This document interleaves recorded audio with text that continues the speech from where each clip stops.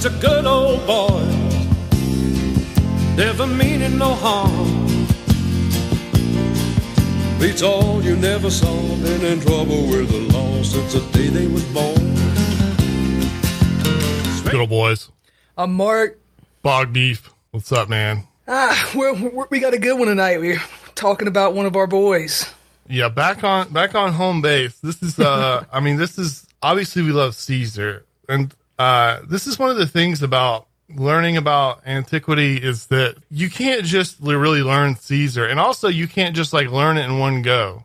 The way I work is that like I have to have like everything has to be like so I have this great mental picture of it, the way everything played out, but you have to like slowly build that out. You learn about Caesar, but okay, you just know about Caesar, but then you're like, okay, there's this other guy named Mark Antony, and there's Cicero, and there's Cleopatra, and all those people, but you can't just learn that all at once. And so today we're going to be filling out I think would be the next person in line to learn about as you start to fill this story out. See, because I want people to be able to see these events as like in their own mind as his right-hand man, Mark Antony. I mean, not only was he one of Caesar's best generals and few truly loyal friends, he was Caesar's kind of his political heir, at least at first. Yeah. His son served as one of Caesar's generals, and they were just, his fate was tied to him. But there is a big difference. So, these guys fill the same roles, through their whole life. They both have to do the same kind of stuff, but they're completely different guys, but they still made a hell of a team. Did you go to the beach last week? No, I wish. Yeah, you would have found someone like he was a beach guy. Yeah, pretty much all the sources on him say that like he was kind of like Patton in that he didn't really have a mind for peace.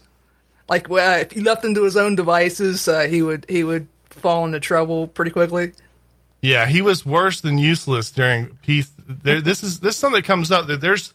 So this is sometimes like something people joke about, like a peacetime general or a wartime general. And the joke is that like, basically useless people can be the general during peacetime. It's not really like that. I mean, there are, administration is important. Yeah. Like, okay. I love talking about the Civil War. The Union Army had a really good peacetime general, George McClellan. He was a great administrator by all accounts. His troops loved him, but when it came time to actually fight, he was garbage at it. Yeah.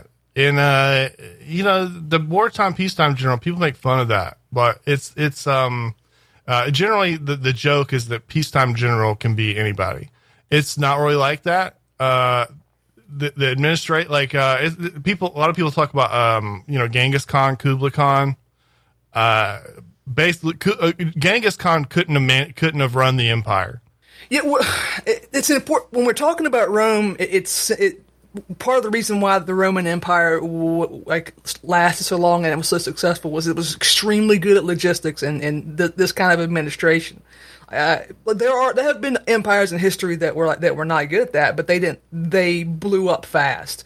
They would last a generation or two and then explode into 1,000 pieces because administration logistics, even in the ancient world, it matters. Yeah. And, that there was a small story I saw when I was like, I can't remember how old I was, but when, back during one of the Iraq wars, that guy who died not too long ago, the defense minister for Bush, Rumsfeld, he brought in, Walmart logistics people to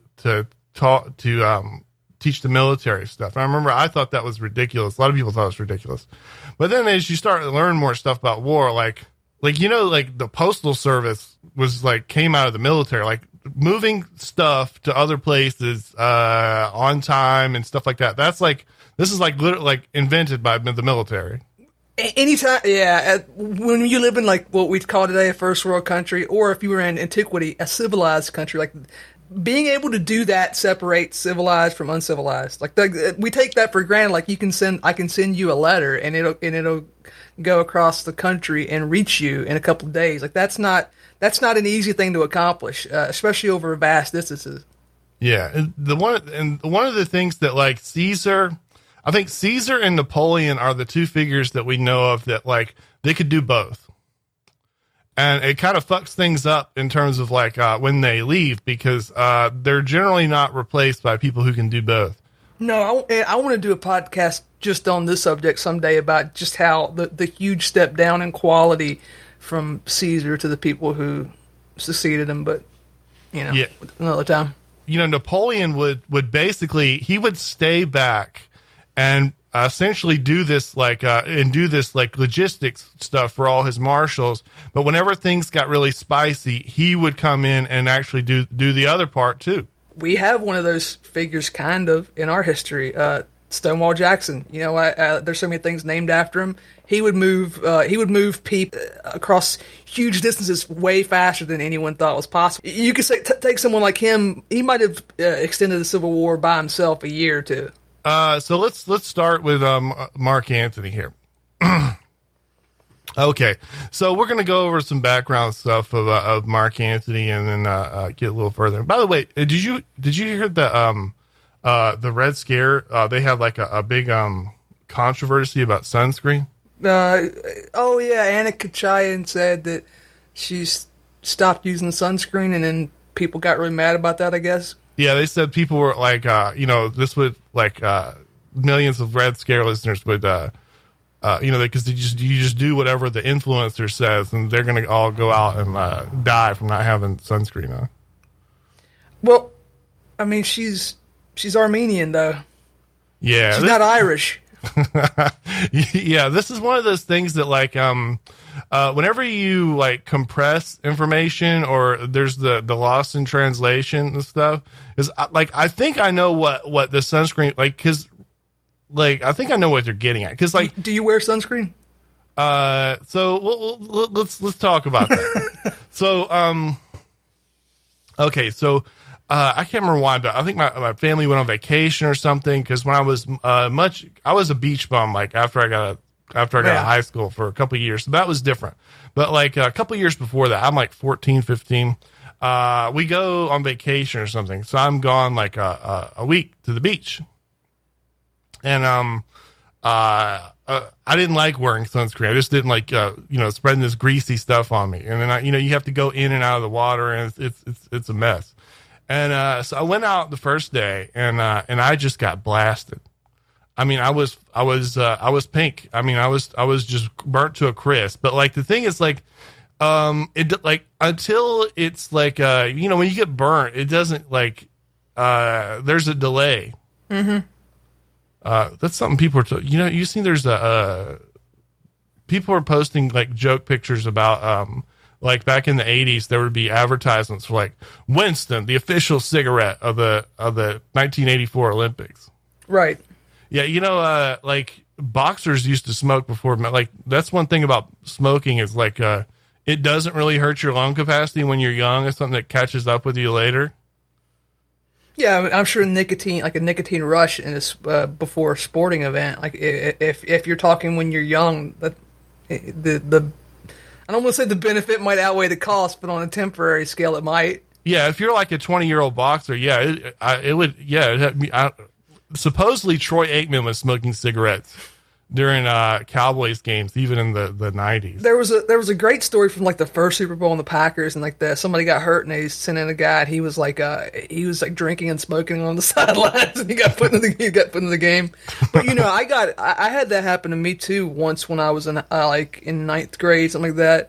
I went fishing out on a river all day long, and I wore either no shirt or like a tank top, essentially no shirt. And on my shoulders, I got burnt so bad that I got how your skin gets all mushy and like blisters and stuff. I got that, and it was horrible. So when it comes like every day, I don't wear it. I just get a farmer's tan and go with it. Yeah, so I got out and get tore up, right? And then, but like we're like we're on vacation this whole week. Like, what else am I gonna do? So I'm like pink, and it kind of hurts a little bit, but not all that much because it just hasn't like crusted up and had time to blister yet. Yeah. So I go back out the next day, and I spend all day outside. And then I may have done it a third day, anyways, the end result that like, especially my legs, because remember you could see them because I was playing basketball a lot of the time, and so I'd play games. I'd play like high school basketball games. My legs were purple for like 6 months. Holy shit! Like they just like I don't know if you can look this up in a medical dictionary or something, but literally I looked like a Martian for like 6 months. I don't know what that is. I don't know if there's a name for that, but I swear to God, this is true. That's what I want to know. We're talking about sunscreen. Do we okay, if you're going to the beach and you're going to be wearing nothing but shorts, like I get it because I'm extremely Anglo-Teutonic, right? I got to put that on if I'm going to do that, or I will catch on fire. Like if we're talking like everyday use, no, I don't do that. Yeah, and there's some ethnic stuff going on too. Yeah, exactly. I mean, if you're a mean baddie like Anna Kachayan, you're probably going to have a different experience with exposure to the sun than. Yeah, I dated a Cuban girl who like her skin was just like lily white. Like she just like you ever seen like that like the kind of women that would Marilyn Manson would date, the big titty goth girls and shit. Right. And they just have like, it's not like most, like when people say white people's skin, it's generally this kind of reddish, a little brown kind of thing. Well, they just have like transparent skin. Her skin was like that, but she could just go out and hang out on the beach for like 20 minutes and just have a little tan. I don't know how that works. We're cursed for our history of imperialism.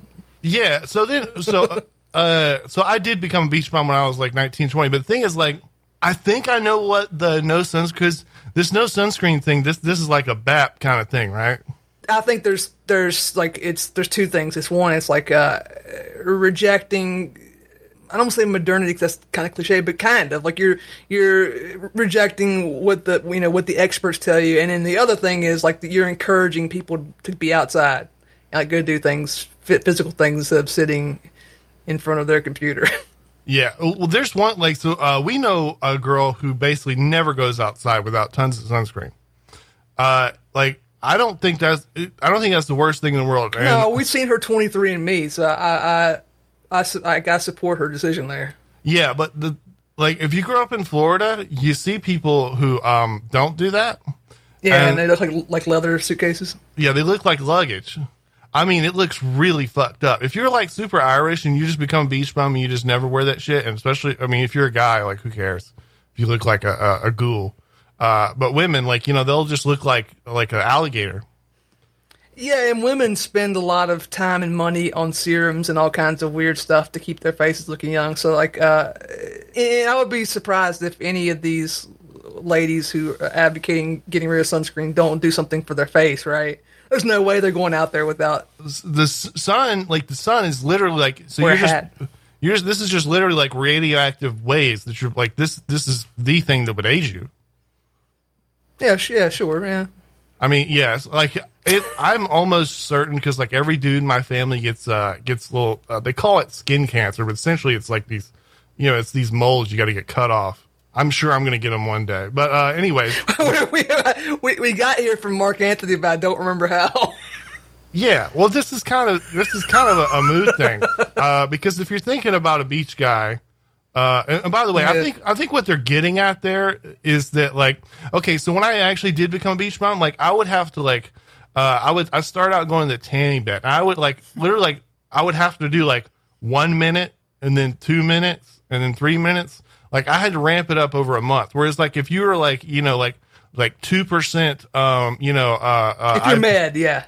If you're, like, 2% Mediterranean, you can just go sit in that bitch for, like, an hour. And be like, I felt something, I think. I think the science explanation for this is, like, if you came from places that were northern latitudes, your skin evolved to absorb a shitload of vitamin D for, the 15 seconds that the sun was out if you lived in Norway or Yorkshire, England. And that's why that happens, because now that we've moved into places like Florida, Texas, Virginia, we just melt. Yeah, this makes me think of another. Have you noticed, like, now, like, anyone, like it seems like a huge amount of models are basically like covered in freckles. Mm-hmm. Yeah, well, freckles look good, don't they? I got no problem with them. I mean, like, generally, if someone has a ton of freckles, it looks good.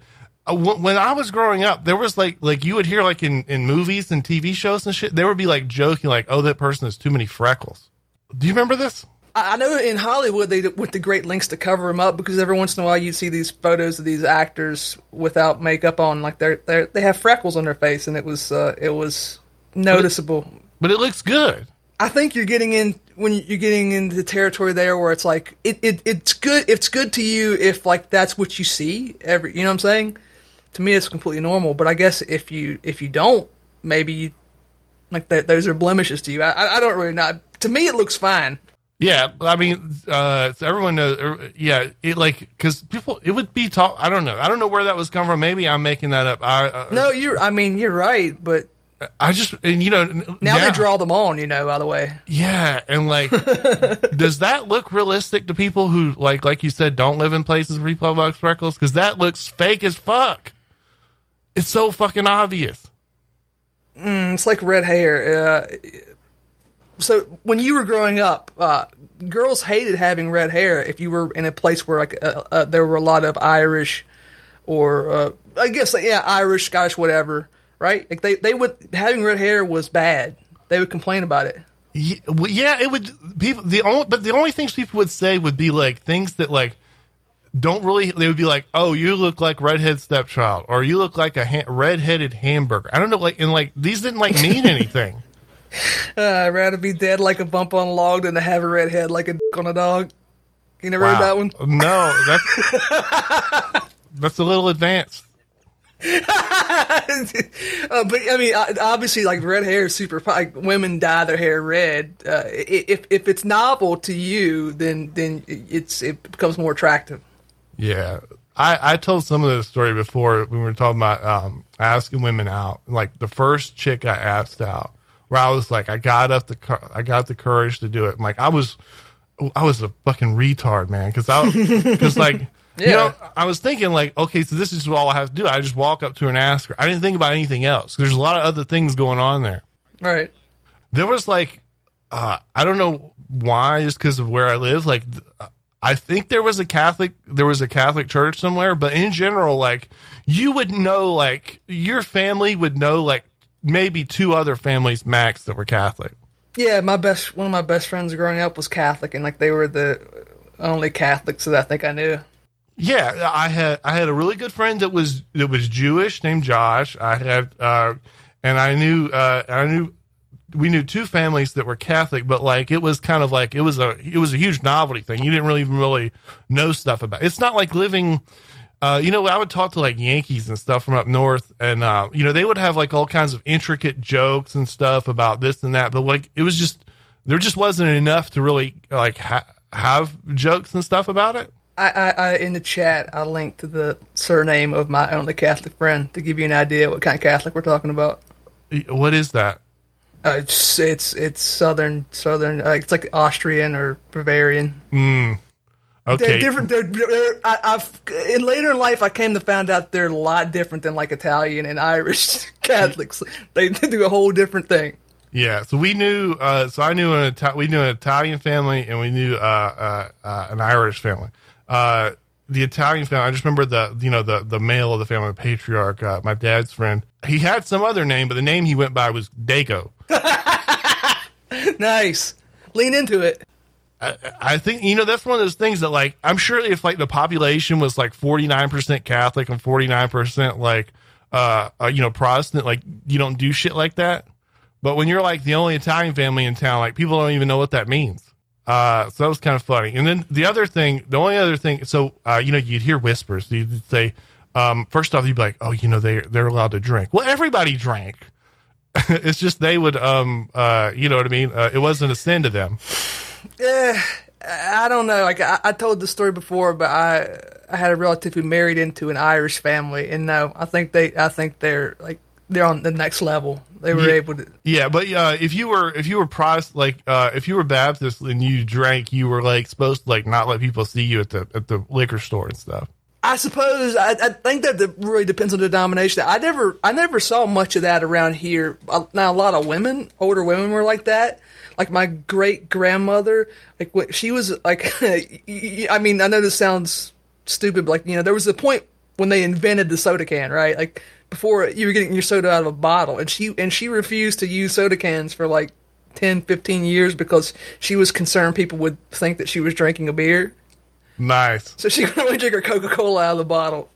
Yeah, that's one of those things that's just sort of been retconned from American history, that like the amount Americans drank, or it's a lie. Like, because that's one of the things they tell us about prohibition is essentially like people were just consuming just ungodly amounts of booze. Once you get older and you get around people, I think that historically alcohol has been a much greater part of people's everyday lives than we were led to believe, especially because there is the Protestant thing like you were alluding to, where it's like you don't want to advertise that you drink a lot, right? Mm-hmm. So yeah. And the Catholics are big into something that I don't really think is entirely unhealthy. It's they like the idea of like so a Protestant, you're supposed to just like pretend you don't sin. In Catholic, they like the idea of like that they're able to moderate it. So like one thing everyone knows, so they play bingo at their churches and shit. And the idea is like I think the idea is like, okay, we're gambling, but like this is like a controlled environment. Yeah, that I do remember as a kid that so the Catholic Church here did not do that as far as I know, but the local fire department would have bingo like on the weekends to make extra money, and there were a lot of people who legitimately thought that was completely wrong and evil. Yeah, like that's not uncontroversial. Yeah, or it wasn't in the 80s. I mean, now I don't think anybody cares. Now every fucking gas station has one of those video slot machines. So I guess they won the war on that one, huh? Yeah, and then but the Protestants, they were like the men would play poker like crazy, but you play poker in the dark, smoky room with the guys. It's not sanctioned. Yeah. Anyway, oh, you know how I feel about this. This is a speed limit thing. It's better to keep it like that. Yeah. Yeah. Oh God, I can't remember where I was going. Oh yeah, and sorry. Beach bum Antony asking the girl out. Yeah. So there was an Irish family in town. I didn't know anything about them, but we didn't know they had a shitload of kids. Oh yeah. There were like a dozen of them. Yeah, one of them. Oh God, she was so hot, dude. Yeah, that's all. That's always how it works. She had it going on, man. She was.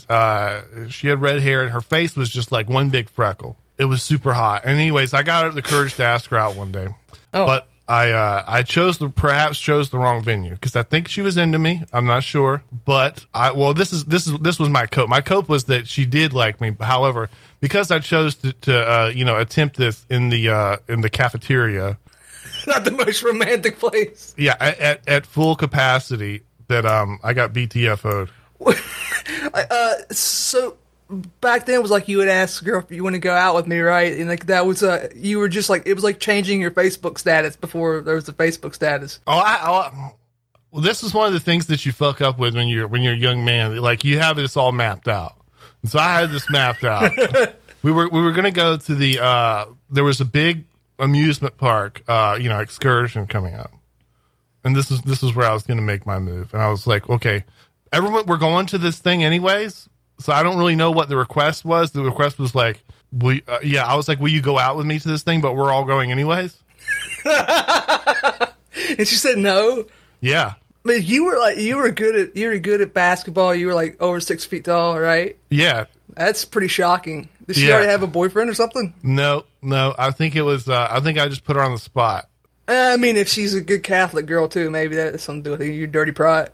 Yeah, and everyone in the school, they wanted me to date this other girl who was like the girl that everyone thought was most popular, and I didn't really like her. I remember she was like, so like I did the same thing to her, and she's like, okay, great, cool, and she's like the most popular girl, right? Yeah. By the way, her parents were like in like a weird like cultist or something like this. Anyways, so like 2 days after I'm like quote unquote dating her, I had no idea what that meant. They found her in a bathroom, like she had like razor bladed her arms and stuff. Holy shit! And that was like the end of it. I just didn't like. There wasn't any like. It's weird, like because when you're like a teenager, you're like a dog. I especially did. There was no internal like monologue to myself. These things were just like happening, and I would like just observe them. Man, that was that was like a really early adopter for cutting, huh? Like Yeah. that wasn't really a thing back then. I mean, I'm sure it was, but it was really rare. Like, yeah, it's like 1 out of 10 girls do it now or something, right? Yeah, her dad was a philosophy professor. Ugh. And like, Yeah. I took his class when I was, I started taking college classes early. So I was like 15 or 16 and I took his philosophy class or something. And I wrote this paper about, it was like, I had no idea of what I was doing. But, I'm so glad they didn't have like social media and stuff back then. I'm like 15 or 16 and I write this like essentially like a Steve Saylor race realist paper. where I said essentially like you could like define the ethnic character of different European races by the cars that they produce.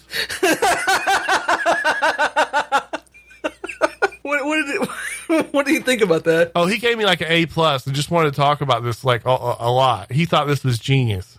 What does the Fiat say about the Italian race? Yeah. I remember they were part of like, it wasn't like a cult, but it was something like one of these things. It wasn't Jehovah's Witness, but it was something like that. Yeah, I remember Seventh-day Adventists. Yeah, and I remember I'm talking to this girl, and like for some reason, Disney World got brought. It was they had that new water park at Disney World that was pretty cool.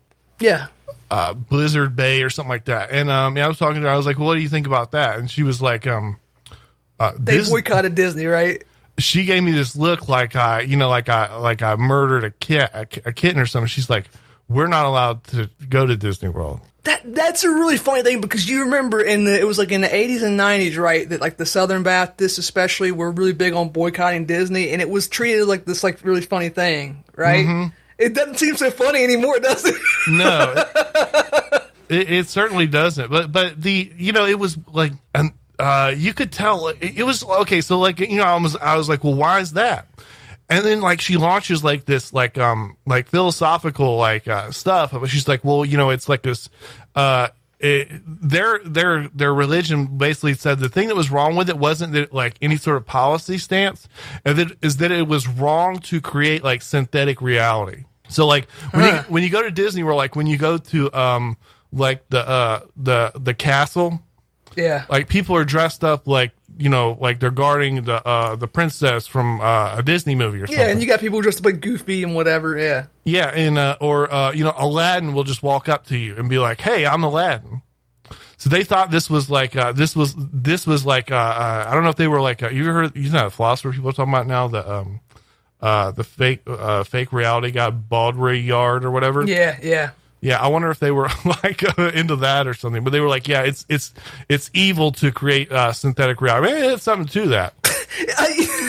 All these things, like I think back in my youth, the things that people said that I thought was ridiculous. It's like I have to re-examine all of them because like the synthetic reality thing would have sounded crazy in 1998, but in 2021, yeah, you're probably right. It's just a shame about the razor blades thing.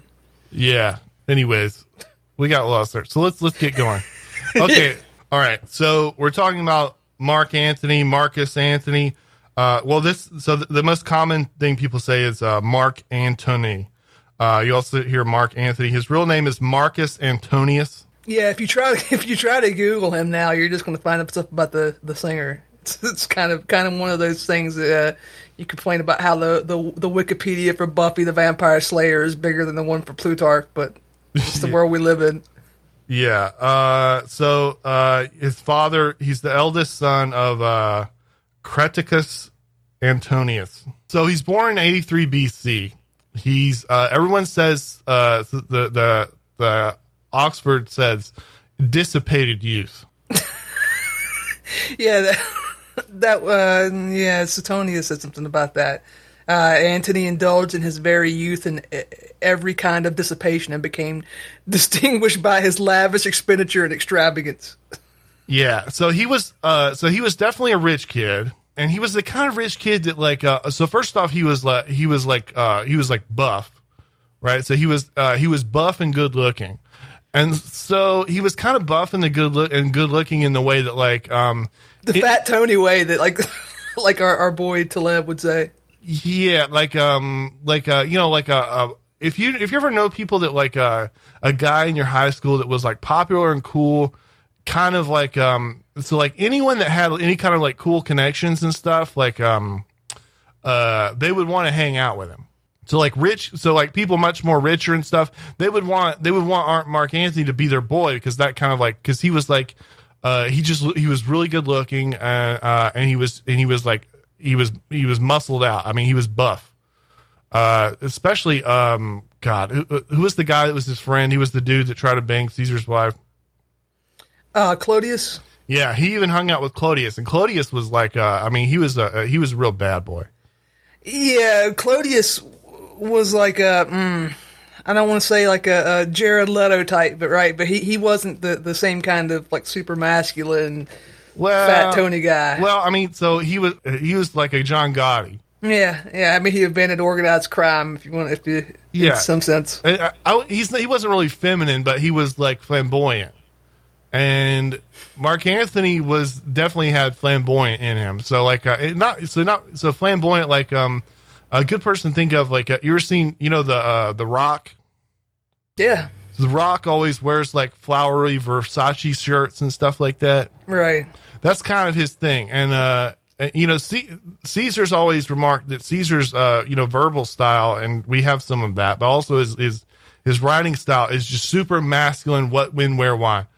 Mark Anthony's not like that. Mark Anthony's like The Rock. He's long winded, and he's well, he comes down in history famously in Shakespeare for like this amazing speech that like it's been clipped a billion times. Like, there's been it's one of the highlights of Shakespearean play. Like, and I mean, that's not a direct quote, obviously, but it gives you an idea of what people thought of him as an orator.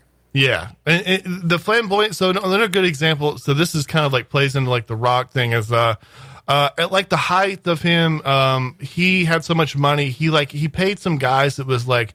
So they're going to have a triumph, and he paid guys, and he's like, go get me like 2 lions, like white lions, and I want them to pull my my chariot in the parade.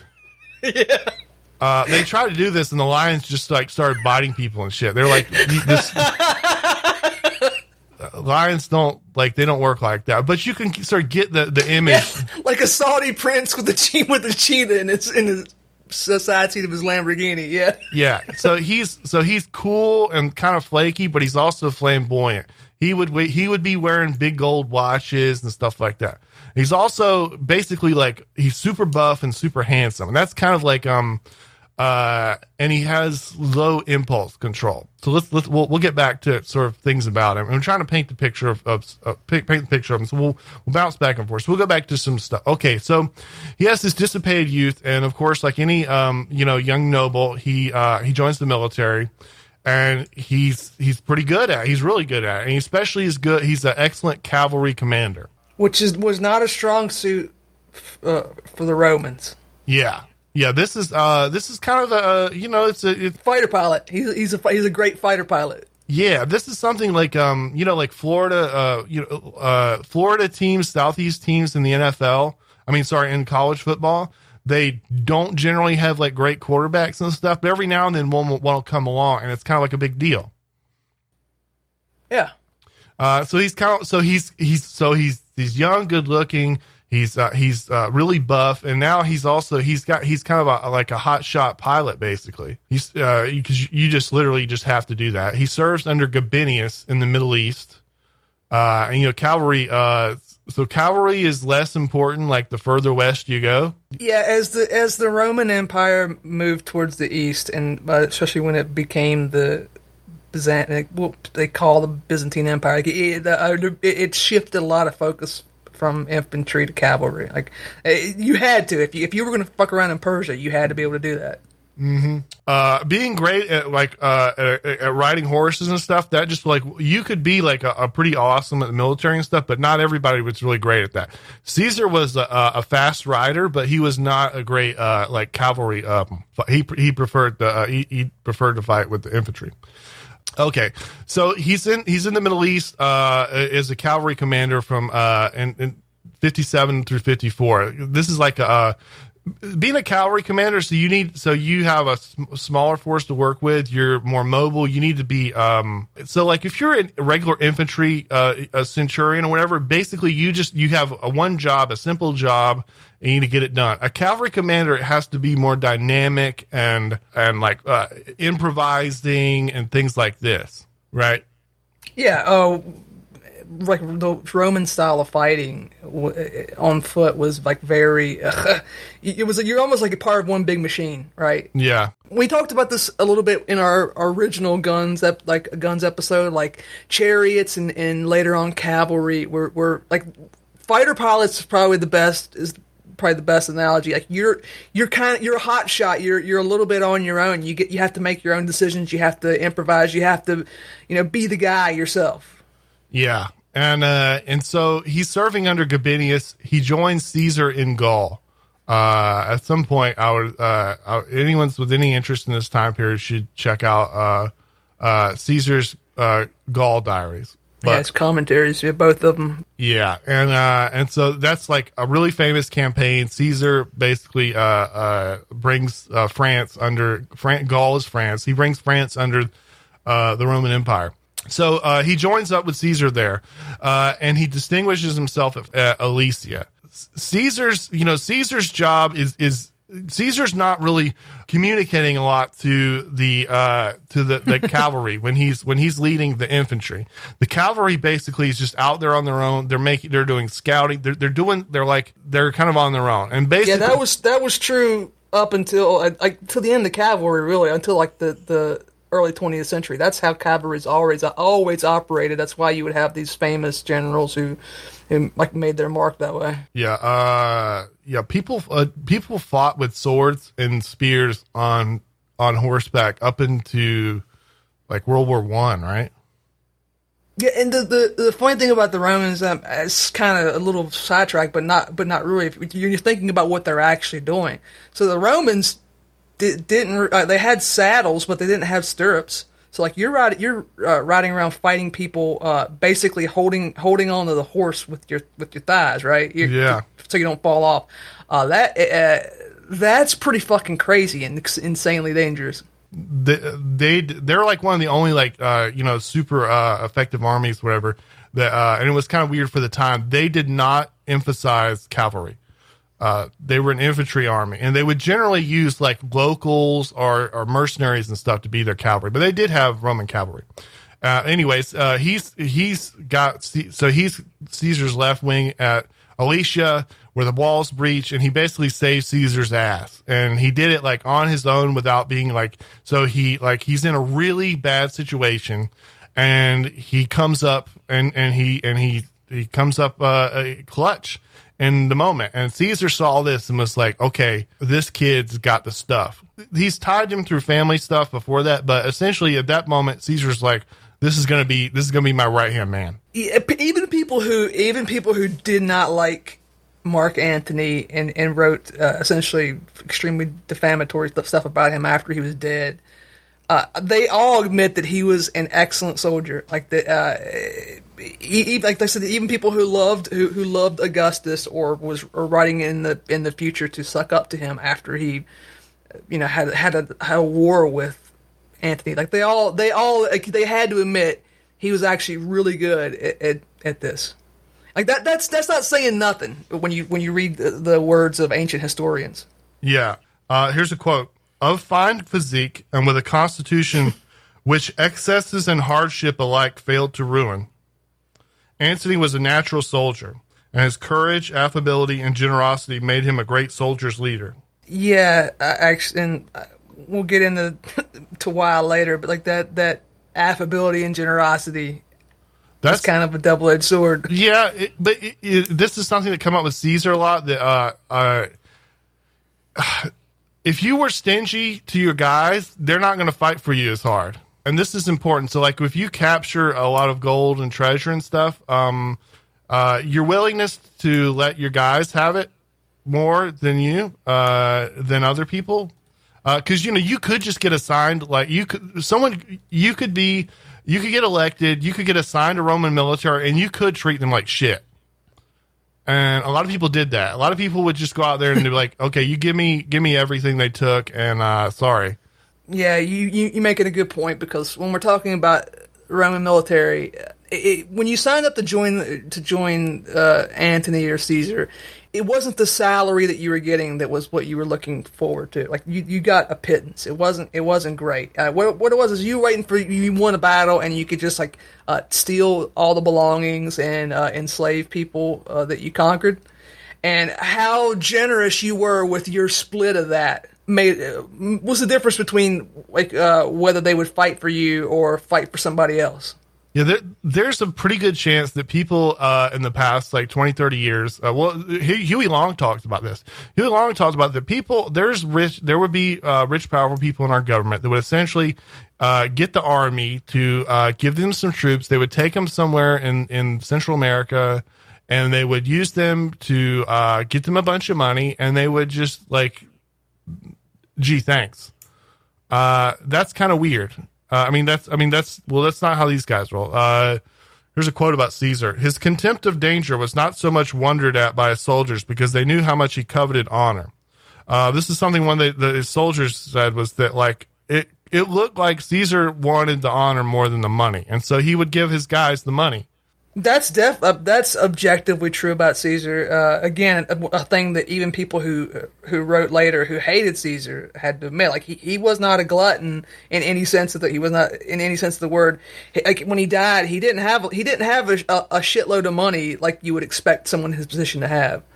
Yeah, because he pretty much was constantly spending every cent that he earned on consolidating more and more power. That's one of the best parts of when he's giving the oratory speech for Caesar.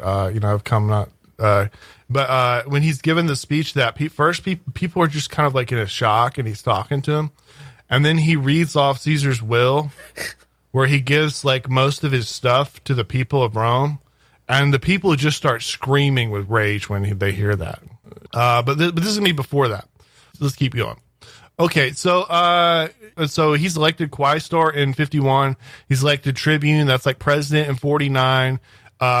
Generally, basically, when Caesar's out there on campaign for several years, Antony is either his right hand man, in the battle, but later on, Caesar's got so much stuff going on in Rome that Antony is basically Caesar's representative in Rome while Caesar's gone. So when the Senate passes the edict that Caesar needs to die, basically, Antony was in Rome. He heard it. He gets on his horse and rides to Caesar to tell him.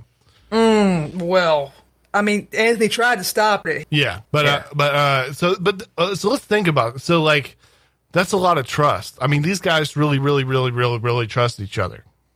Yeah, that's not super common for multiple reasons. Yeah, well, Caesar trusted Pompey, and how did that turn out? Yeah, but he would have never trusted Pompey like Antony. I think one of the reasons why Antony is the perfect right hand man is that so if Pompey is your right hand man, he's gonna whack you. This is something that comes up in the mob history a lot, is that if the second in command is has the stuff, if he's as competent as you are, you're gonna be sleeping with the fishes. And it was the famous quote about Pompey is that he couldn't tolerate an equal, and Caesar couldn't tolerate a superior. Yeah, but Antony was a guy who could tolerate a superior. He could play second banana to Caesar. Yeah, and that's kind of what we're gonna be talking about tonight. It's being second banana, because we live in a culture that sort of it feels like you're fucking up if you're not the guy. But being first off, being the guy is not what you think of it as. No, it can be terrifying.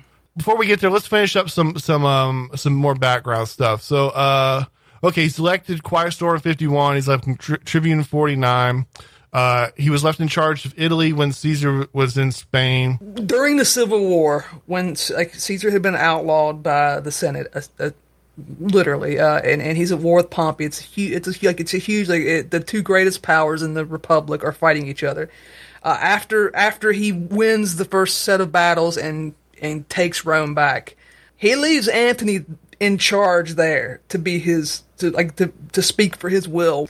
You can't stress enough how much trust that is. You're putting him in charge of the home front in the middle of a huge civil war where there's no clear sides. People are defecting. The people are raising legions in different parts of the world. To put him in charge of Rome, you're putting him in the seat of power in your stead. And people are constantly trying to get him. They're like, "Hey, let's just kill Caesar, and you can take over." This happens all the time. Or he of course never accepts. So essentially, there's no Caesar without Antony. Yeah, and so there's some. We're talking about the period when Antony's in Rome, right, while ruling in Caesar's place, right? Mm-hmm. I have a great quote from Suetonius about this. The quiet state of Italy gave Antony an opportunity of indulging his natural love of pleasure. It was during this time that Antony divorced his wife Antonia and lived with an actress named Cytheris, with whom he appeared in public. Yeah. See, this is something that's sort of part of being Antony. So Antony doesn't have a ton of impulse control. Yeah. Antony likes to party. Antony likes girls. And he's, Caesar likes women, but Caesar puts his lust second to being the guy, which was something we'll talk about more later. But you might even go further than that. Caesar's famous love affair was with Cleopatra, and that wasn't just necessarily a romantic happenstance. He was trying to create an heir with the Queen of Egypt. Yeah, which was one of the richest places in the world at the time. They would have ruled the world together. Yes. Yeah. So here's some more background stuff about him. So, okay, decent politician, but seriously hampered by temper and quote unquote self-will. He's obstinate. I mean, if you piss him off, he'll let you know. He can't be Machiavellian because he's too damn mean. If you dishonor him, he is just not going to put up with it. Oh yeah, for sure. If you talk shit to Caesar could just it could just roll off his back because he always looking bigger, you know. I want to put a pin in the mean part though, because we need to wait for the narrative to move along. But yeah, I know what you're saying. Yeah, he wasn't. It's not like he's nasty, but if you he didn't follow Caesar's philosophy of forgiveness. But he also this is a guy with a serious temper, and also he's like the most muscular dude around. One of the main, when they actually killed Caesar, the main goal of the guys trying to kill Caesar was to make sure Antony wasn't in the room.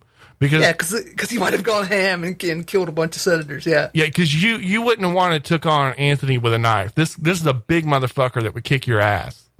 So during the Civil War, Caesar puts a lot of faith in Antony, and let's start with the Plutarch quote.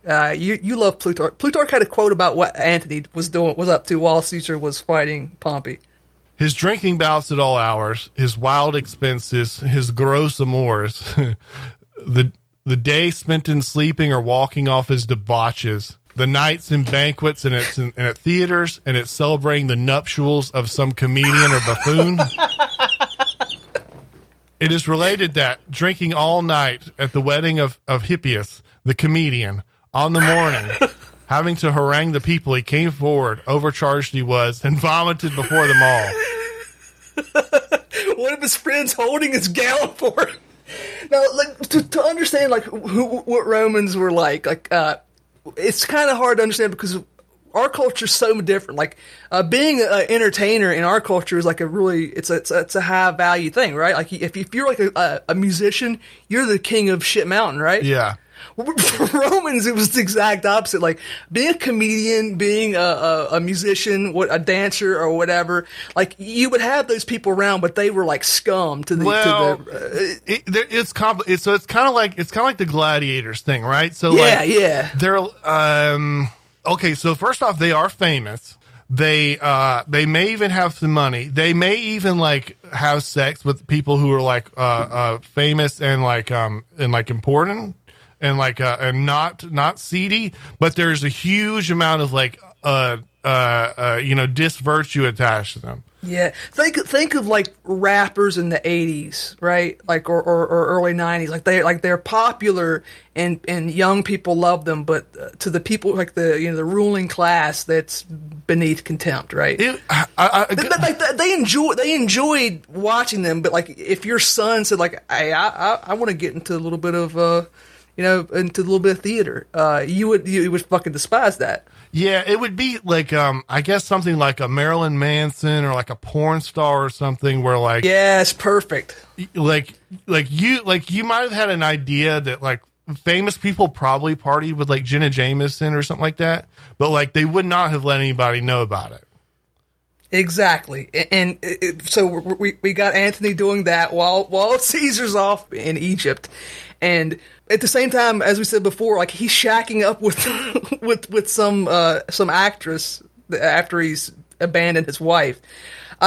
He went to seed as soon as like he put away the sword and was in charge of him. He went to seed, and he did such a bad job as the leader. Like when by the time Caesar gets back from winning the civil war against Pompey, Rome's almost in revolt. Antony has fucked everything up terribly. Like when he was the time that he had to be the guy, it was disastrous. He just instantly turned into this drunken buffoon, and he went from being the guy who you would put everything in Alesia, or like when he's fighting Pompey, like he really relied on Antony to win these battles, and then as soon as that's over, he just becomes this useless drunken fool.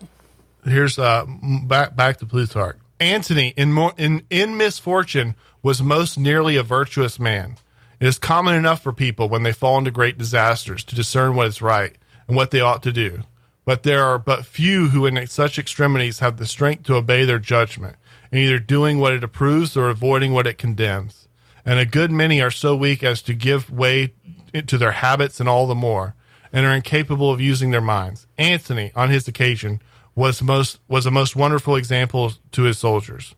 He who had just quitted so much luxury and sumptuous living made no difficulty now of drinking foul water and feeding on wild fruits and roots. Nay, it is related they ate the very bark of trees, and in passing over the Alps lived upon creatures that had no before been willing to touch. He's a survivor. That's what he does. This is something that Dr. Drew, I heard say something just almost exactly like this. Dr. Drew, he's the famous guy that treats addicts, right? And they were talking about like he was just sort of talking more philosophically about addiction before, and they were saying like, well, like, so one thing people know about addiction is that it's like hereditary to some level. So like, if you go to a doctor and say you think you're hooked on heroin, like the first question is like, do one of your parents have it? Yeah. One of the reasons that's weird is that means that like, this is like a gene that survived, which means it has some utility. So how is that? How could being like the genetics to like be an addict survive? And his idea, and what he said was the best that he could determine is that this is like, he literally called it survivor gene. And he said that basically these people that have this are just like, they're useless in good times. However, if you go to like a horrible situation, like, I think of like, what's that place that Russia had those horrible wars with in the 80s and shit? Afghanistan? No, they're like Chechnya? Yeah. So like, yeah. someone with this gene would like, they would thrive in Chechnya. They like when there's nothing to eat, when there's horrible times. He gave an example of there was a horrible plane crash in like the middle of the mountains and shit. And like the guy who was a wild drunk just turned into like Superman. Yeah.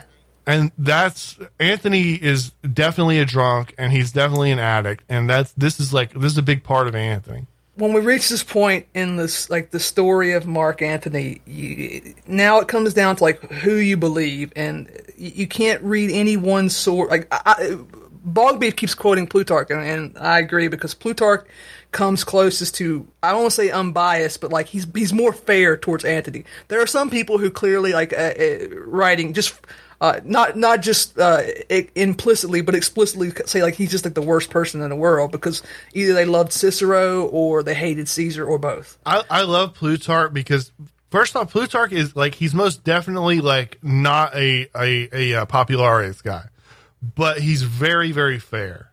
He understands it. He sees why they did what they did. Also, especially with Antony, he had a family. He said like his grandfather or something was worked in the kitchen for Antony. Oh, okay. Yeah, it's not like super confirmed, and it's like there's some years they're distant. I can't remember if it's a great grandfather, grandfather. Someone in his family worked in one of like in a very, very low position, like a cook, like a line cook or something. Yeah, and he was probably very generous to the people who worked for him because he sure did like drinking and eating. But let's think in our minds now. Okay, the Civil War. We're skipping ahead. The Civil War's over. Now Caesar's trying to rule Rome. He's forgiven his enemies who fought against him with Pompey, and something happens. It's talked about in Shakespeare. It's in Antony's speech in Shakespeare. There's a festival, Lupercalia, right? Is that how you say it? Yeah. The funny part is, according to Appian, Antony, because like this is the way the religious ceremony was set up, and this was his job. He's buck naked and oiled up when this is happening. He tries to put a crown, like a diadem, on Caesar's head a couple times. Like he's like trying to make him king, and Caesar makes a big show of saying, "No, don't do that. I'm not. That's not for me. But according to some of the conspirators, like that's one of the reasons why one of the inciting incidents why they said they had to kill him, because like Antony doing that was like, well, he's eventually not going to turn the crown away. Offering him this puts him so far above the rest of us that we have to get rid of him. Yeah. The problem with becoming emperor is essentially like an elite overproduction thing. Yeah. Rome runs off of ambition, and if there's a king, then what's there to be ambitious for? Yeah, that's a problem. By the way, do you know much about Lupercalia? No, it's like it celebrates the she wolf, right? That suckled Romulus and Remus. So first off, it's like spring break, like in the MTV sense. Second off, like it's what used to be Valentine's Day. I didn't know that. Yeah, February 15th.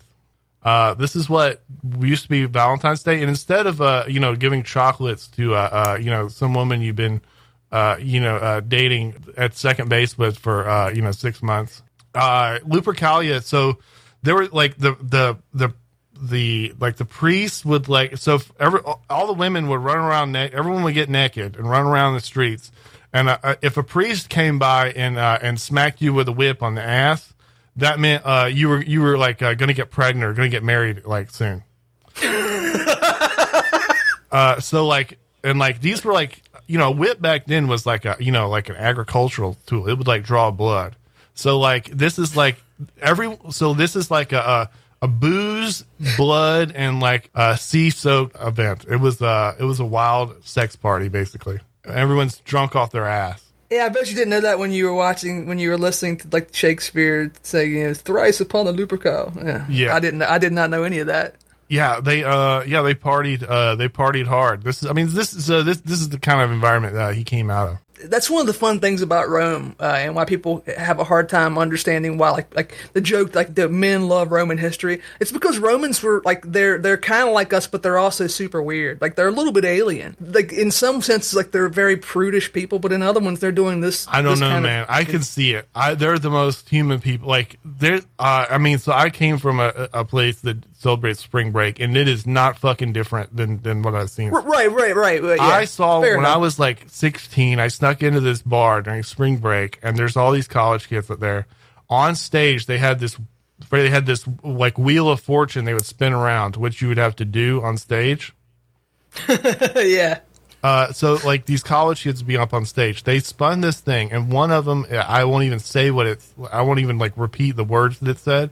However, I saw like on stage, everyone's there, and everyone's just drunk out of their ass and like looking fucked up and like just anyways, someone stuck their tongue up someone else's butthole on stage. Wow, that was a early adopter for the eating ass train, huh? Yeah, I like this was just a completely like what is that? They had the two spirits of Bacchanalian. Yeah. This was like an absolutely Romans. This was a Bacchanalian scene, like all the way. I can see it, man. I can totally see it. Anyways. Antony fit in very well there, and you know, Antony, if not for the Ides of March, and I'm sure Antony's life would have taken a very different direction. But we've alluded to it. We mentioned already. Caesar's killed. Cassius wanted to kill Antony, and some others wanted to kill him, but Brutus vetoed that. Brutus and Antony were kind of friends. Let's stop here and talk about first off, like Caesar and Antony really did trust each other in a way that's not super common. And one thing, so like, if anyone else had been Caesar and consolidated power, they would have killed Antony, like first thing. That's just the most obvious thing in the world. Everyone would like that's like as soon as you win, as soon as you consolidate power, you kill your right hand man. Like that's just like the most obvious thing in the world. Here's an example.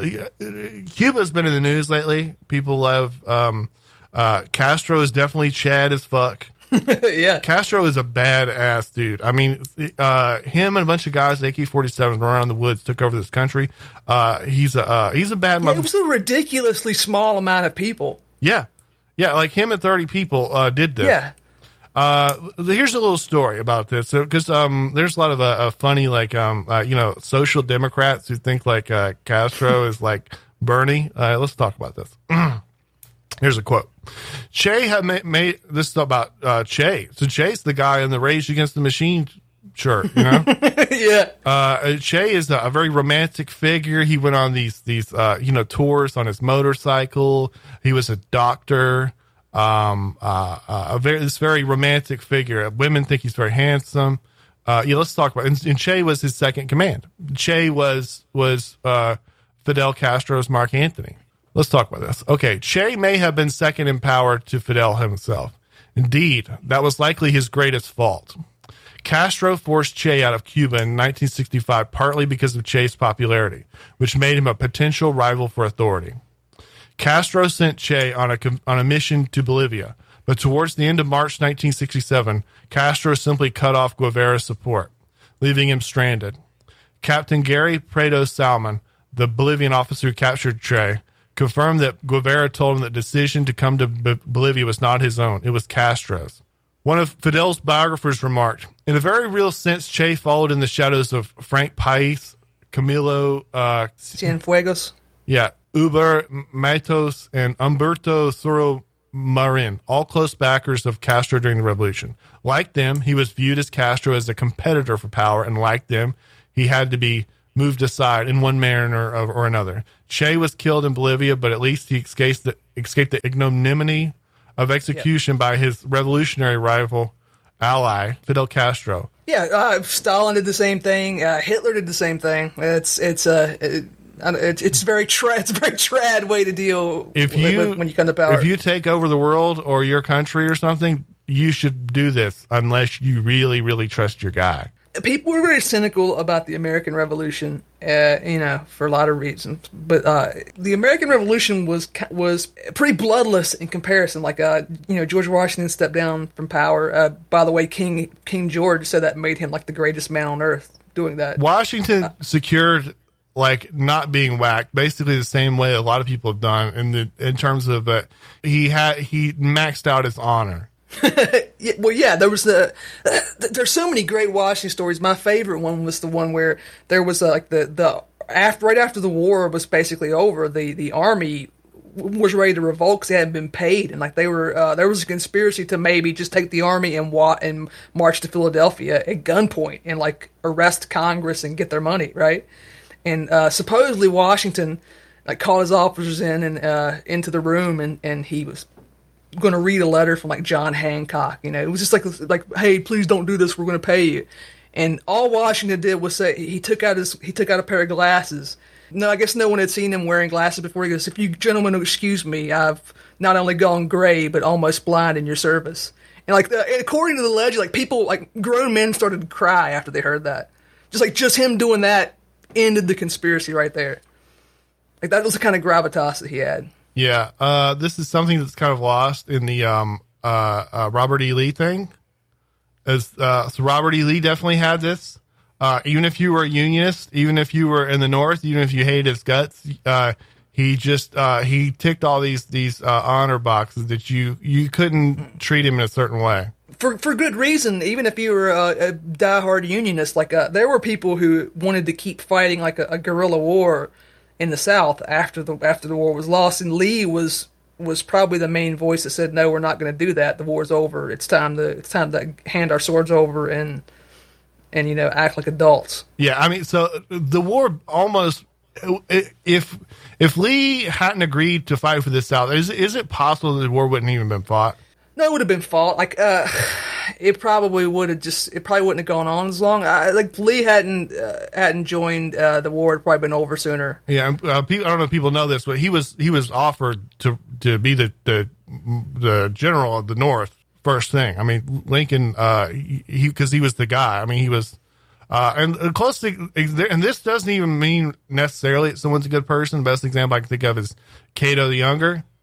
I think Cato the Younger is a piece of shit. However, he was very honorable, and so even if you hated him, you couldn't. You had to come at him a certain way. This is something that Molbech talks about in terms of like being a dissident. If you inhabit a lot of things that people find dishonorable, you'll be treated much worse. Yeah, absolutely. Like Caesar's a good example. Caesar. There are a lot of academics who hate him, but like begrudgingly, he's by people who, by all rights, should have hated him. He's regarded as an honorable and good man, and his death is in Dante's Paradiso. Like two of the guys in hell were people who betrayed Caesar. Yeah, the devil's chewing on Brutus and Cassius, right? Yeah. Okay, so all right. Speaking of Brutus and Cassius, they've killed Caesar. Antony is spared, but he smartly leaves town, figuring he doesn't know that. He doesn't know they're not going to kill him, so he leaves town. He shows back up once he realizes that they're not planning to do that. And here's how you know how much Caesar trusted, or the Caesar's people trusted Antony. Caesar's widow gives Antony Caesar's will. This is formally saying you're now the guy. Mm-hmm. The guy's gone. Here's the will. Like in Roman society, like this is like the will's property. This is more important than life itself. Like your property was far more important than your life. Like if you lose in a political struggle, if like they just ask you to kill yourself and you get to keep your property, like that's a W in Roman society. So like to put him, to give him this authority was a huge honor, and it pays off because they have a public oration at Caesar's funeral where Antony, as Bogbeef alluded to earlier, absolutely whips the mob up into a frenzy. And it's from that point on, the self-styled liberators have to just get the fuck out of Rome. They have to run away. Yeah, I would say a couple things. So he dithers a bit at this moment. Because if it was just a battle, he would have not. But this is like he's suddenly unfamiliar territory. He's suddenly forced to be the guy.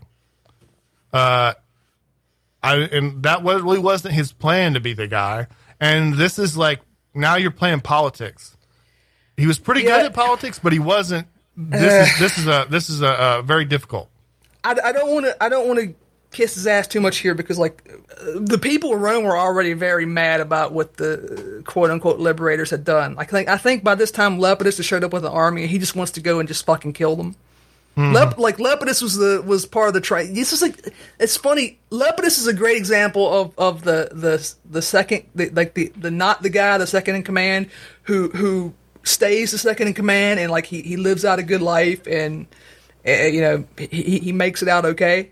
Yeah. Like he's the journeyman who has a good and honorable life. But like Lepidus just wants to go in and just kill them because he's outraged with what they did to Caesar. But Antony's like, hey, no, let's cut a deal.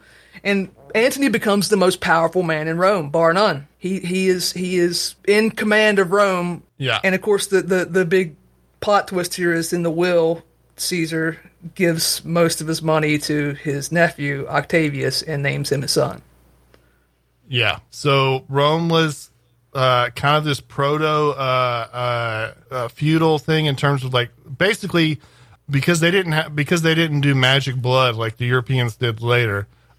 You basically you create your line of succession through adoption.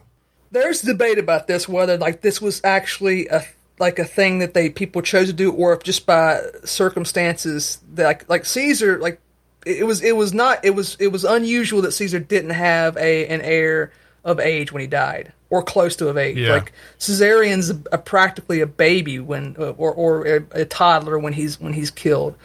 He had a daughter who grew up, but he didn't have a son.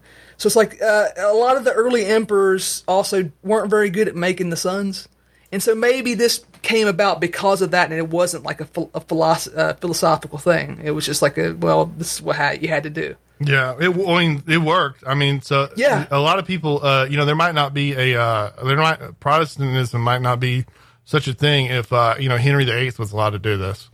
Yeah, well, and when we're talking this specific example, like Octavian becomes Caesar Augustus. Like he's officially the new Caesar. Like he has a Caesar name, and he wasn't Caesar's actual son. But whether you like the man or not, you have to admit he was one of the most talented administrators in history, in world history. Yeah, I mean, so Octavian is he's a genius. Caesar conquered, and I can't think of the quote, but Caesar made Rome, and then Octavian made it marble. Yeah, it was so quite like this. Augustus said he came to Rome, a city of bricks, and made it into a city of marble, and that's true. Like, and this is kind of Antony's downfall, is that he's the guy now, but he has competition, and to his misfortune, it happens to be someone who's extremely good at politics. If Octavian was just a regular guy, like this story has a completely different ending. Yeah, probably Antony never loses power, but they come to conflict, and the details aren't really important, other than like you got two guys. They both want to be the same thing. They both have legitimacy in the eyes of people who followed Caesar, and in the eyes of the army, which is very important. Octavian's got the money. Antony's sitting on the throne of power. There's all kinds of machinations with the Senate. The Senate sides with Octavian, and Antony and Octavian fight it out. They have their own little civil war, right? And Antony gets his ass whooped. It's that quote that Bogbeef read earlier about crossing the Alps, eating bark and animals no one ever eaten. That's after he's defeated at Mutina. So Antony's defeated, and he can no longer be the guy. He's got to share power with Octavian, and kind of Lepidus. And so at this point in the history, like they split up the empire, and Antony ends up going east and running into Cleopatra. Now, something that's it's not for sure, but it's likely, is that he might have been sent in a deputation before Caesar met So by the way, okay, so at this point, Cleopatra and Caesar had a long affair. They even had a child together, Caesarion. However, it's thought that he was the first one sent in a deputation to Egypt and first met her. And the idea is that when she saw him the first time, she's okay. So she had dealt with Caesar, and now she had dealt with him. But when she saw him, she's like, "Oh, this guy is he's too horny. I can get him to do anything I want." Yeah, and Antony and Octavian, they deal with the liberators by doing what Sulla did and just murdering murdering their political rivals in Rome before they militarily fight Brutus and Cassius. Here's a quote from Cassius Dio about this. So Antony killed savagely and mercilessly not only those whose names had been posted, prescription, but likewise those who had attempted to assist any of them. So not just you, but anybody who helped you. He always viewed their heads, even if he happened to be eating, and sated himself to the fullest extent on this most unholy and pitiable sight. You get the impression like Cassius, this guy hates him. So who knows how accurate this is, but he says that like he was merciless to these people, and his wife Fulvia also caused the death of many, both to satisfy her enmity and to gain their wealth. In some cases, men with whom her husband was not even acquainted. At any rate, when he saw the head of one man, he exclaims, "I knew not this man." I always got, so for one of the things I always get the impression, I think it's pretty obvious that he never wanted to be the guy. No. Even more so, it feels like part of like his actions in the war against Octavian is that like he knows he's in like a doomed timeline. I'm not like, not that he knows he's going to lose, but like this is like not the way things should have went around anyways. Well, he didn't do this to the liberators when he gained control. He didn't do this before he lost Octavian. Like this happened once they were sharing power, which I think by itself says something that like this is probably not contrary to what Cassius Dio says. This probably wasn't Antony's idea. It feels like as soon as Caesar died, I mean, as soon as he, especially when he mates up with Cleopatra, it feels like winning the war is second to like just having more time to spend with Cleopatra, and that like they're just doomed to die together. And yeah, oh yeah. And by the way, I don't even think that he feels like that's the worst thing in the world. No, and if you go by like the dramatic treatments of it, that's very often the way it's portrayed. That he was like that. He was kind of romantic in his own way, and like she gets a really unfair rap. Like there are some Roman writers who like say she was literally a witch. Like she was casting magic spells on Antony to make him. Yeah, that's not. Cleopatra the Seventh is like one of the most important figures in history. I think we have to do an episode. She was a political genius. Absolutely. So, like these guys that show up from Rome and stuff, like, she uses the power that she has, her seduction, and she sees these guys show up from Rome. They're wearing these stuff, and she susses out that they're good at war and stuff. And she's like, I can like win. So she's got her own war going on. So, she's with her brother. Yeah. So she's, she's like an heir to this great kingdom, but like, she's not necessarily going to be, the queen unless she can, when this common thing happens in monarchy where you have to kill all your brothers and sisters, to rule. But she definitely wants to rule. She sees these guys come over here. They're badass guys and they're horny, and, she can use this to win the wars. She does this multiple times. She's a political genius. There's a great story. It might be in Plutarch, where early on in their relationship, they're fishing out on the Nile, and Antony can't catch a fish, and he's like really embarrassed because he's getting skunked in front of all these people. Right? It's humiliating, and she just takes him aside. She says very publicly, like, you should just leave the fishing to the peasants and like the queens of Egypt. Like your lot as a Roman is to conquer the world. Yeah, he was not like her intellectual equal. No, it does. She's not portrayed that way. No, but in her defense too, he goes like after the war with the liberators is settled, like the Brutus Cassius, they're dead. They've prescribed to everyone. They've not only killed Cicero, but Antony's wife stabbed his tongue with like her hairpin. It's like that shit's done with. The last of the Pompeian faction, and that shit's over. And we're kind of back to the same problem we had with Caesar and Pompey. You have Antony and Octavian, and Octavian certainly wasn't someone who could tolerate having an equal. Whether Antony could or not, I don't know. When he hooks up with her, so he hooks up with Cleopatra, and Cleopatra had been Caesar's. And she's queen of the richest place, and she's queen of the breadbasket of the Roman Republic. Like these lands are super rich and powerful. Like to take those over is making a big political move on his part. Yeah, one of the things though, when you hook up with Cleopatra, is that at this time she's got Caesarions with her. Yeah, he's Caesar's blood. Yeah, and according to Mark Antony, little Caesarion is the heir to the empire. Yeah, and like again, it's sketchy. There are different interpretations of what happened. The one most hostile to Antony is that he was going to try to make himself king of Rome, and she would be queen of the East, and Caesarion would become king, like the prince of Rome, and Antony and Cleopatra's children would rule the East.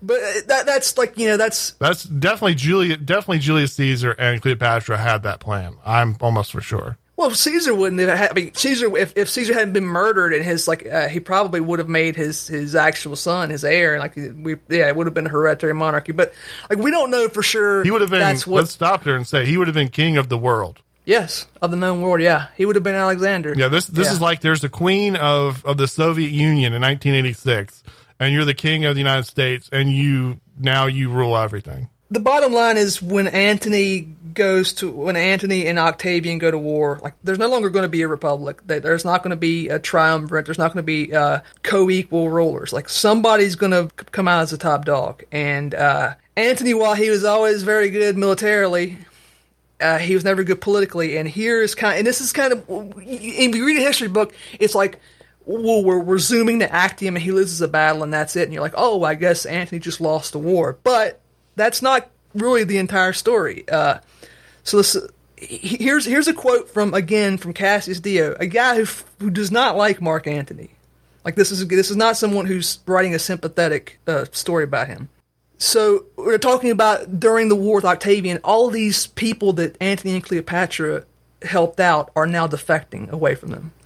And he says, I cannot help but marvel that, while a great many others, though they had received numerous gifts from Antony and Cleopatra, now left them in the lurch. Yet the men who were being kept for gladiatorial combats, slaves, who were among the most despised, showed the utmost zeal on their behalf and fought most bravely for Antony and Cleopatra. Yeah. So to the end, his soldiers loved him. This is one of the ways he gets dicked is that so after Caesar dies, there's like there's like the Caesar before it was like the populares and the optimists. Afterwards, it's kind of like the Caesar people and the not Caesar people. And a lot of these snakes, like Cicero, are like, well, we're a Caesar team, but we're moderates. Yeah.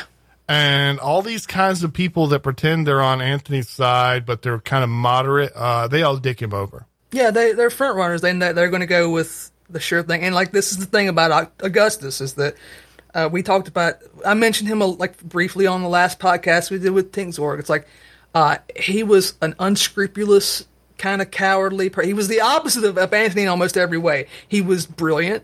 He was a great administrator. He was a pussy. He didn't want to fight. He would play sick, literally play sick during the war to avoid doing things that he needed to do. He was absolutely merciless to his enemies. He had none of these big fat Tony guy virtues that you see in Antony. He's like the cold autistic ruler. Yeah. So Antony, before Caesar dies, is winning and taking over the world through like things like the things that they're helping him are like things like trust. After Caesar dies, the things that win are things like being, dastardly. Yeah. And this is how the man who beat him by conspiring with and then betraying the most powerful people in Rome one by one, and finally he knocks off his last rival. There's kind of a brains versus brawn thing, and also like a realpolitik versus like virtue stuff. And like all of this, you can see like Caesar has like both in all of these things. Yes, this is why he's one of the most famous people in history, because he exhibited the martial personal virtues that people love, and he was also very good at administrating and doing the politics of trying to take over the world. Yeah, Caesar could play. So like Caesar's kind of like in between both these guys in both respects. So Caesar can definitely play dirty politics. He'll fuck your sister to get ahead. But he also is virtuous. Caesar is a great rider. He could ride with both hands behind his back. He can fight, but he can't fight as good as Antony. He's a good administrator. He's not as good as Octavian. Octavian's a genius. politician. Let me close out Antony's life here. Like, 'cause if you're listening to this, you know the story of Antony and Cleopatra, and if you don't know it, then like you can read Shakespeare. We're helping you. This is part of right. Well, I mean, you know the basics of what happened. This is one of the most one of the most cherished stories in history. You can watch Elizabeth Taylor and was it Rex whatever. Do it. You can watch Antony and Cleopatra. You know what happened. But let's take what again one of his enemies wrote about him as like putting the exclamation point on this guy's life. Antony had no superior in comprehending his duty, yet he committed many acts of folly. He sometimes distinguished himself for bravery, yet often failed through cowardice. He was characterized equally by greatness of soul and by servility of mind. He would plunder the property of others and squandered his own. He showed compassion to many without cause and punished even more without justice. Consequently, though he rose from utter weakness to great power, and from the depths of poverty to great riches, he derived no profit from either circumstance, but after hoping to gain single-handed the empire of the Romans, he took his own life. Yeah. He committed suicide before Octavian's entry into Alexandria. One thing that's pretty cool, I don't know if people have seen it. So, Julius Caesar and Mark Antony, there's like a Roman story, and this is one of the things we'll talk about, like historiography. Like, well, all you know about Rome is from the Romans and all this kind of stuff. Well, there's an Egyptian record of these people, and there is an awesome, I don't know if it's in a pyramid or something, but there's one of these walls with this great, Egyptian, picture writing and pictures. There's like a completely Egyptian, picture of Caesar, Caesarion and Cleopatra.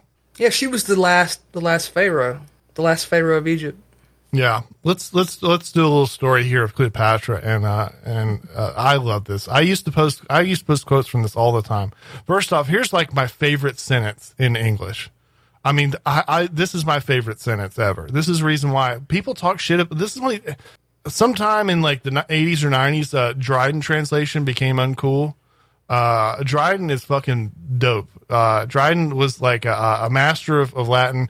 He would punch up politicians' speeches they would just give him their speech. He would do nothing to it other than translate it to Latin, back to English, back to Latin, and back to English again, and all. Really? And then their speech would just sound so much cooler. So listen to this. He would people do this with Japanese, they English, you know what I mean? Yeah. But if you do it with Latin, things just sound cooler. So check this out. This is my favorite sentence in all of English. To return to Cleopatra, Plato admits 4 sorts of flattery, but she had 1,000. They unironically said that she made Antony her slave through witchery and seduction. This is not something in the quote here, but something I just know is that. So when he first comes in near her as Antony is not as Caesar, he has his guys go send out a letter, and he's like, okay, I want you to come to me in my camp tomorrow. And she sends a letter back that says, I think it would be better for you come nearer to me than me nearer to you. And he does it. Yep. And she knew he would do it. So here's some funny. This is very unique. Were Antony serious or disposed to mirth, she had at any moment some new delight or charm to meet his wishes. At every turn she was upon him, and let him escape her neither by day nor night. She played dice with him, drank with him, hunted with him, and when he exercised in arms, she was there to see. At night, she would go rambling with him to disturb and torment people at their doors and windows. I don't know if people know what this is. This is we have a name for this that I can't say on this podcast in the South. There's a Yankee name for this, surprise knocking or whatever. Yes, right. You go knock at someone's door and then you run away. Yeah, I mean, everybody did that when they were a kid, right? Yeah, it's a huge thrill. It's very funny. Yeah. So he's this is how you know he's not really meant to be the guy. He likes to get drunk and doing this shit at night. Yeah. For Antony also went in a servant's disguise, and from these expeditions he often came home very scurviously answered, and sometimes even beaten severely, although most people guessed who it was. In other words, he would just go out and get in like bar fights and shit. And he would wear clothes like a commoner, but the author thinks that like people knew who it was. Anyways, however, the Alexandrians in general liked it all well enough and joined good humoredly and kindly in his frolic and play, saying they were much obliged to Antony for acting his tragic parts at Rome and keeping comedy for them. Acting out the tragedy of life. Yeah, I think that's perfect summation of who he was. Yeah. Like he knows he's not supposed to be. He's like who was the second lead singer in Van Halen?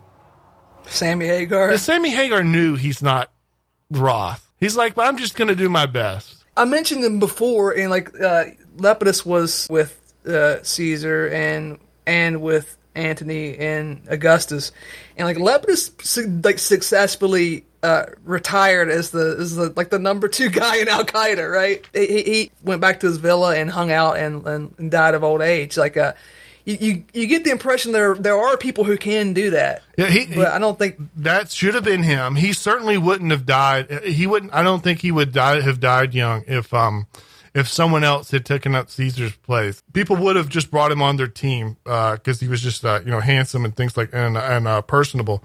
Yeah, I imagine this is purely speculation, and anybody can feel free to laugh at it. But it's like I feel like from what we know about Roman history, like if Caesar's nephew hadn't been Augustus, if he'd just been a normal guy, Antony probably could have spent a few more years being the guy, and then like retired. And who knows what the Republic would have probably limped on for another generation or maybe more.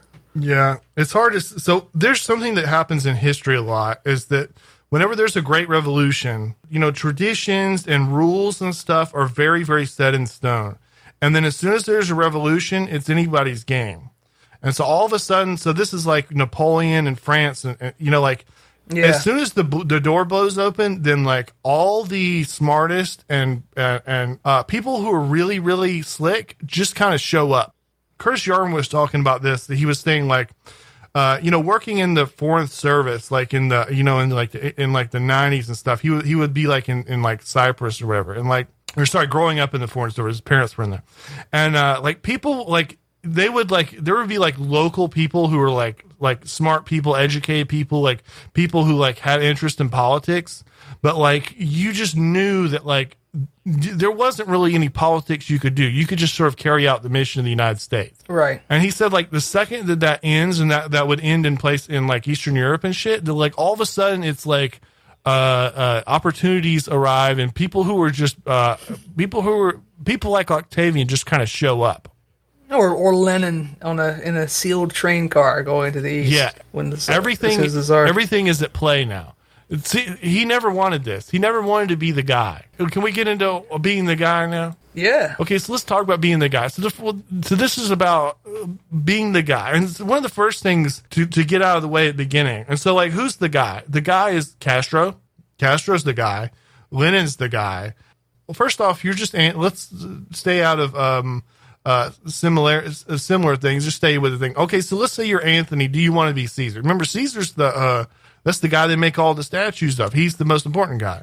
You've said this before about Caesar. I don't know if it's a quote or if it's something you made up. Like you said, like, that you called Caesar the most complete man in Western history, right? Yes. That is absolutely true. And that's the reason why that we still think about Caesar. He was the guy. He could do it all. Like he was. I don't think you can say that about Castro. You can't say that about Lenin. You can't say that about a lot of. You can't say that about Alexander the Great, because he didn't really seem like he was very good at ruling in his short life. Yeah, like Caesar's one of the greatest, the greatest man in history. Like aside from we're not talking about religious figures.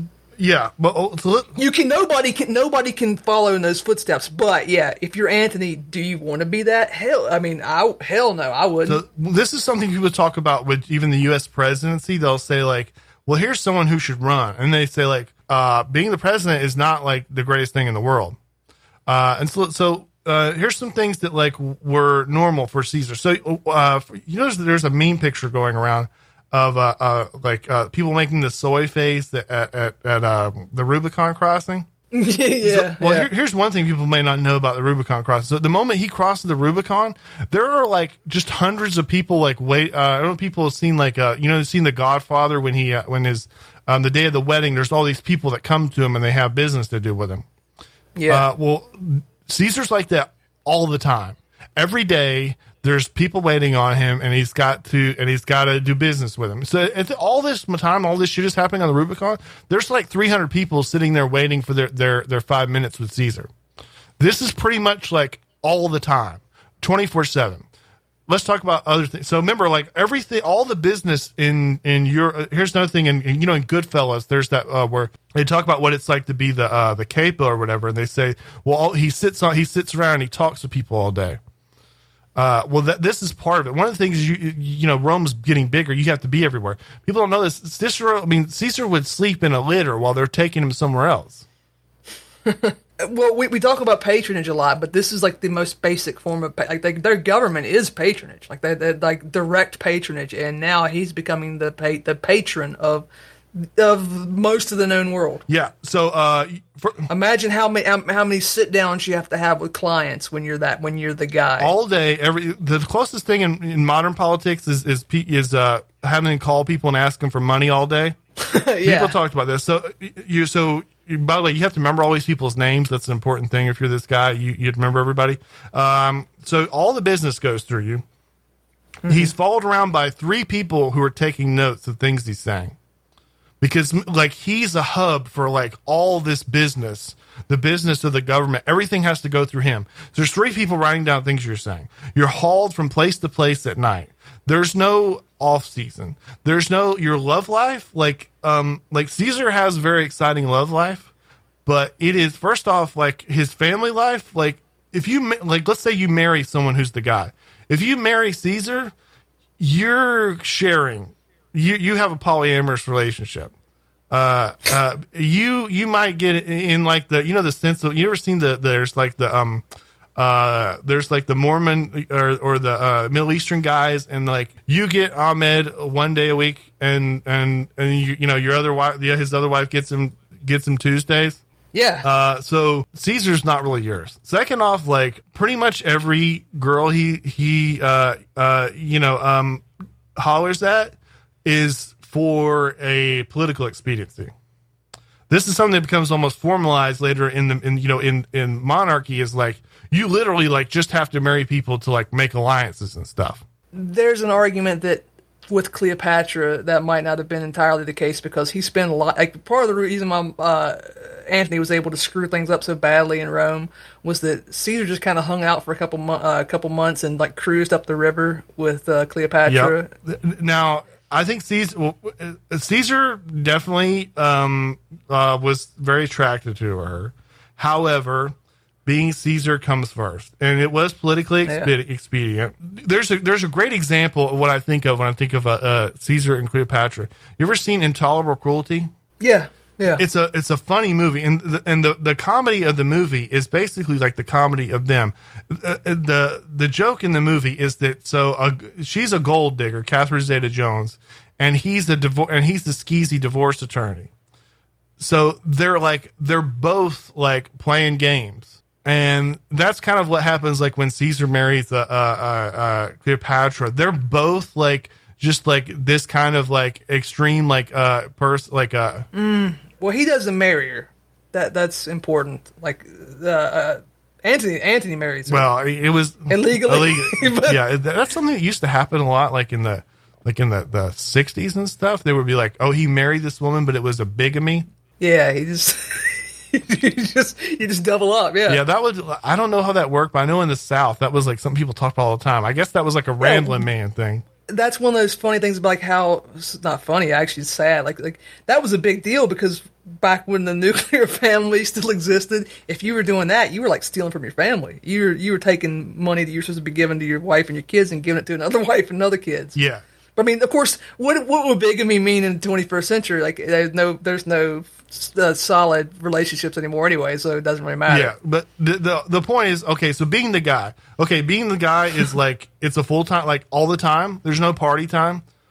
You're the guy all the time. Anthony is not that guy. Anthony is a passionate man. Anthony falls in love with just random girls and would just like a modern person. I would just the hanging out with the actress is like the most relatable. Scandalizing because he met this hot ass actress. He was just carting around town. Yeah, I get. That's the. In Greek, actress would be something a little bit different in Greece. Oh yeah, okay. I didn't even think about that. Yeah. Also in you talked about what's it, Shakespeare's time. Mm-hmm. Yeah. Anyways. Okay. I guess even in Roman times, like actress is kind of like halfway between stripper and actress, right? Yeah. Yeah. Okay. So, all of this happens. There's not always a guy. So I would definitely say someone like, Joe Biden's not the guy. No. FDR might have been the guy. Well, that's the whole point of oligarchy, right? That there can't be a guy. It has to be distributed among the aristocracy, and we live in an oligarchy. Yeah, there's not ever going to be a guy until the oligarchy's ended. FDR might have been the guy. Yes, but I mean, if you our multiple guest Curtis Yarvin essentially calls him a revolutionary figure, and I think he calls it like the beginning of the Third Republic. But yeah, he's just literally that FDR was a dictator. Huey Long was the guy. Mm-hmm. And the thing is, like, we have in our modern culture, we feel like if you're not the guy, you're nothing. Well, that's not really true. If you don't want to be the guy, you shouldn't be the guy. And what happened with Anthony is forced to be the guy. A good example, someone who's very, very close to Mark Antony. I don't know if people know this guy, is Rob Gronkowski. Rob Gronkowski is a receiver for the I don't know if he is still now, but he went to the Buccaneers, right, for that Super Bowl. Yeah, he went with Brady. Tom Brady, yeah, he followed Tom Brady to the Buccaneers. Yeah, so Brady is Caesar, and there is some different comparison here. The dude who Grantland guy. Yeah, Bill Simmons. Yeah, Bill Simmons was talking about that. Bill Simmons went on vacation in the Caribbean. And it just happened to be that the same resort he was at, Brady was there. And he said that there's a guy that flies with Brady wherever he's at, no matter what time of year, and Brady has to throw like 100 Brady throws passes to him like every day. To keep his arm loose? Yeah, to keep his arm. And the funny part of that was that he said, and apparently he was like, he got to talk to Brady, and he was like, well, I want to catch some passes. And the guy and the dude who flies around with Brady to catch passes was like, you don't. He's like, if you catch passes from Tom Brady, like he'll hurt you, like he'll break your hands. But the point of this is, so there's another guy that plays with Brady, and he's a right hand man to Brady, Rob Gronkowski. He's one of the great receivers of our time. He's very important. He's super important, but he's not Brady. Rob Gronkowski doesn't practice when he's in the off season. Gronk likes to party. Do you remember that there was like a little scandal back when they were on the Patriots where like he hooked up with some club girl and she took a selfie of them in bed together? Yeah. And they tried to cancel him, and they were just like, well, that's Gronk. Like Gronk the guy's name is Gronk. What are you going to do? Yeah, and Gronk even fulfills the fit like that. You could imagine that's essentially what Anthony looked like, if not like in actuality, but like in metaphor. But Gronk is like a big muscled out dude who he likes to party, and he doesn't practice 365 days a year. He's important, but he's not the guy. Brady's the guy. Being the guy is you have to be the guy. It's a punishing life of the guy. Like what can you take from Anthony's life?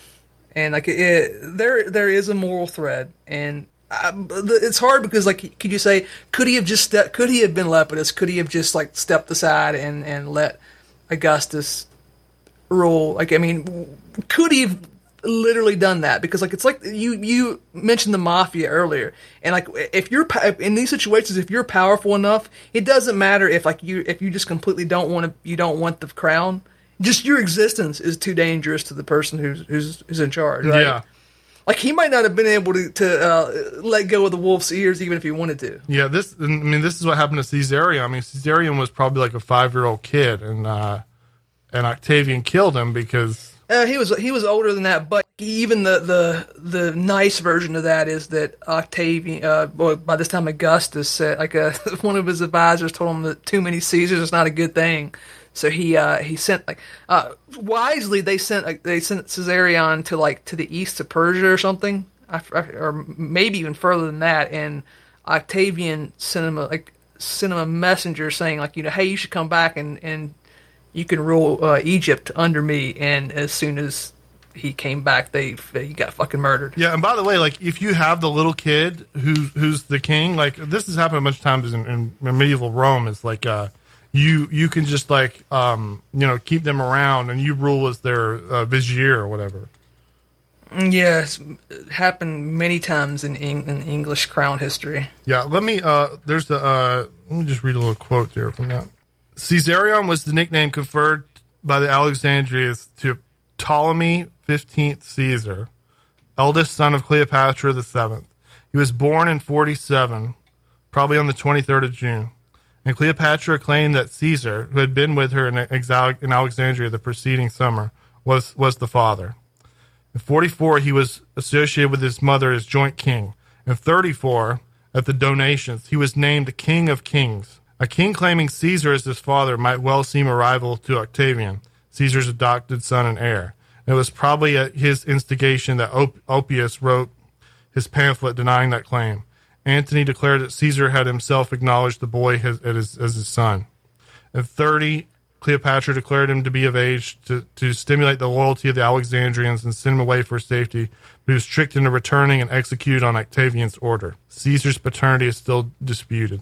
Yeah, Caesar definitely did not openly claim him, but like he wouldn't do that that early anyway, because for one thing, he was already married to Calpurnia at the time, so that wasn't super appropriate, especially because she was a foreign ruler. Yeah, that's one of the best claims that he was in love with her is that he moved her to Rome, and that was kind of pushing it. Which, I mean, that if there's one thing you can say about Caesar is that he was not he was not discreet in the way he treated his wives. He cheated. He cheated on them, and like, which was common, but like the way he did it, I think, was somewhat more notable. You know what I'm saying? Like he was doing it with other discretion was definitely important. Yeah, like I mean, he was boning Cato's sister. Yeah, and by the way, that's Brutus's mother. Like Brutus is like probably is correctly regarded as like one of the arch traitors in history,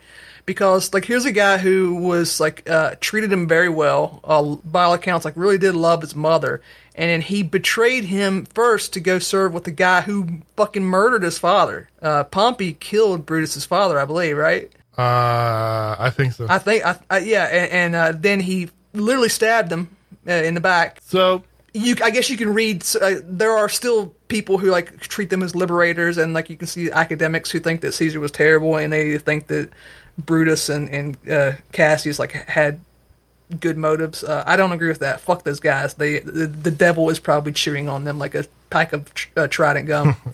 Okay, so if you look at a young Antony, you look at a young Caesar, you don't see a whole lot of difference in terms of like potential. So like, where does this, in terms of being the guy, there's a matter of expectation I think is important. This is something that gets brought up in terms of, I know our friend talks about this with Lenin. He emphasized that Lenin was basically a displaced elite.